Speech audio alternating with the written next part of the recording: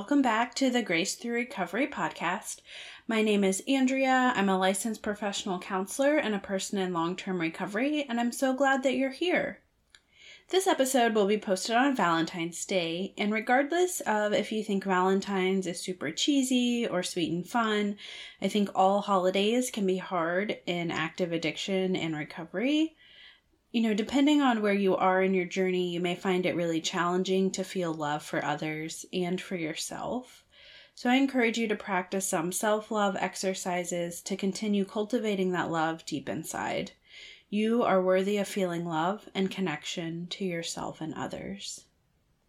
And for a long time, I confused love for enabling.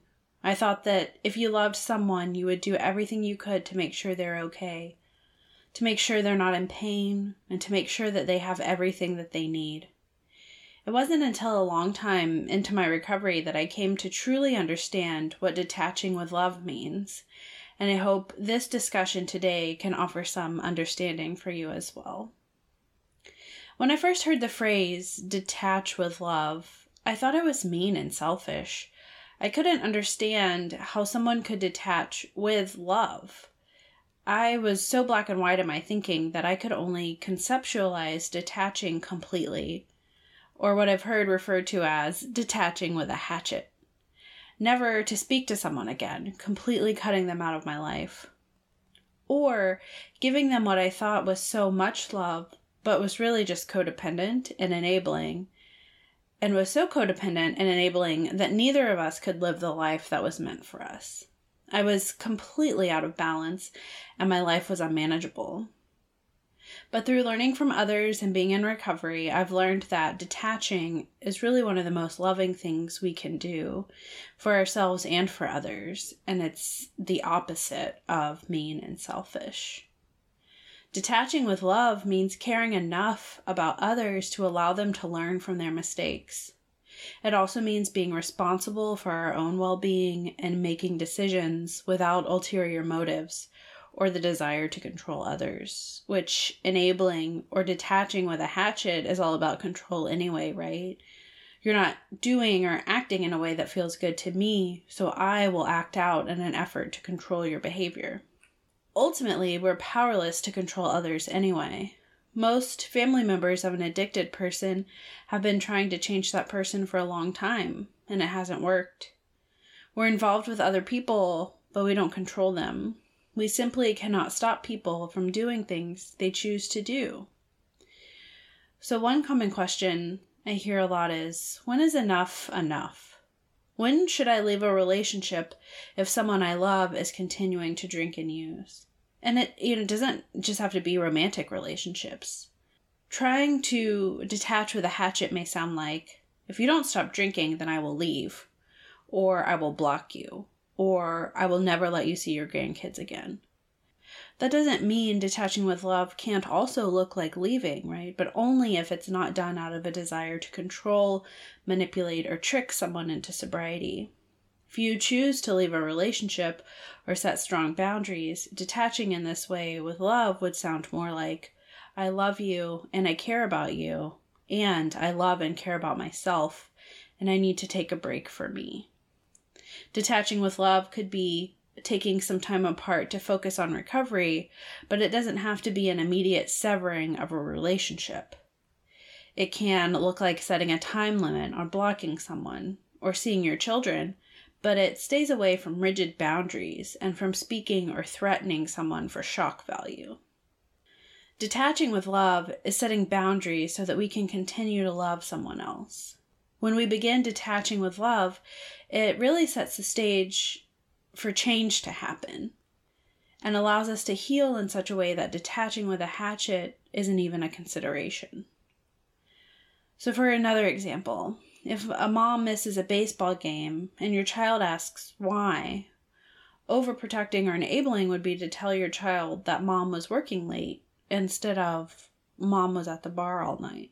We can swing to the other extreme and tell our child the real reason mom missed the baseball game, but in such a way that is damaging to all their relationships with judgment and hostility. Both of these examples are based out of emotion, out of fear, out of anxiety, out of hurt. Or we can find the balance in detaching with love, saying instead to your child, I don't know why she wasn't there. You'll have to ask her. Understood in this way, detachment with love plants the seeds of helping an addicted person with recovery. When we refuse to take responsibility for other people's drug and alcohol use, we allow them to face the natural consequences of their behavior. Detaching with love offers another option, responding to others based on thought rather than anxiety. In this sense, detachment with love can apply whenever we have an emotional attachment to someone, family or friend, addicted or sober. The key is to stop being responsible for others and be responsible to them and to ourselves. So we've talked about what detachment with love means and why it's helpful to us and to others. So let's talk about how do we actually do it. Being able to detach is being able to take an action that helps you to stay in your own lane and stay focused on what you can control, what's in your responsibility, and to not interfere with other people's choices. So some examples: not giving unsolicited advice, allowing others to experience the natural consequences of their actions, potentially positive and negative, setting boundaries with others, recognizing that your feelings and needs are valid and being willing to express your feelings and needs, being able to take a time out from unproductive or hurtful arguments or conversations, not accepting responsibility for fixing or solving other people's problems, not making excuses for someone else's behavior, not doing things for others that they can reasonably do for themselves, not catastrophizing or anticipating the worst possible outcome, and staying focused on what you can control rather than worrying or thinking about what others are doing or trying to control their behaviors. If you ever find difficulty with detaching with love, getting extra support is incredibly helpful. Detaching is much more manageable when others around you to run ideas by, to get support, to hear how others have detached with love. So going to Al-Anon, Nar-Anon, Codependence Anonymous meetings, any of those, to be able to hear from others, getting professional support through therapy. I think, I really want to reiterate and make clear that detaching from others with love isn't cruel. Again, it's not mean or selfish. It's really what allows us to continue having relationships with someone else. If we are unable to detach, the relationship will get ruined either by built up resentments and frustrations and anger, or will be ruined based on our controlling behaviors and interfering in someone's life. So it's better for the other person and for ourselves when we're able to practice this skill. And then the last thing I would really encourage you to remember along with that is taking care of yourself isn't selfish. Being the healthiest, happiest version of yourself is what's best for everyone. And a lot of times that is through detaching with love. Detaching from the chaos, detaching from someone else's unacceptable behavior to focus on being the best versions of ourselves.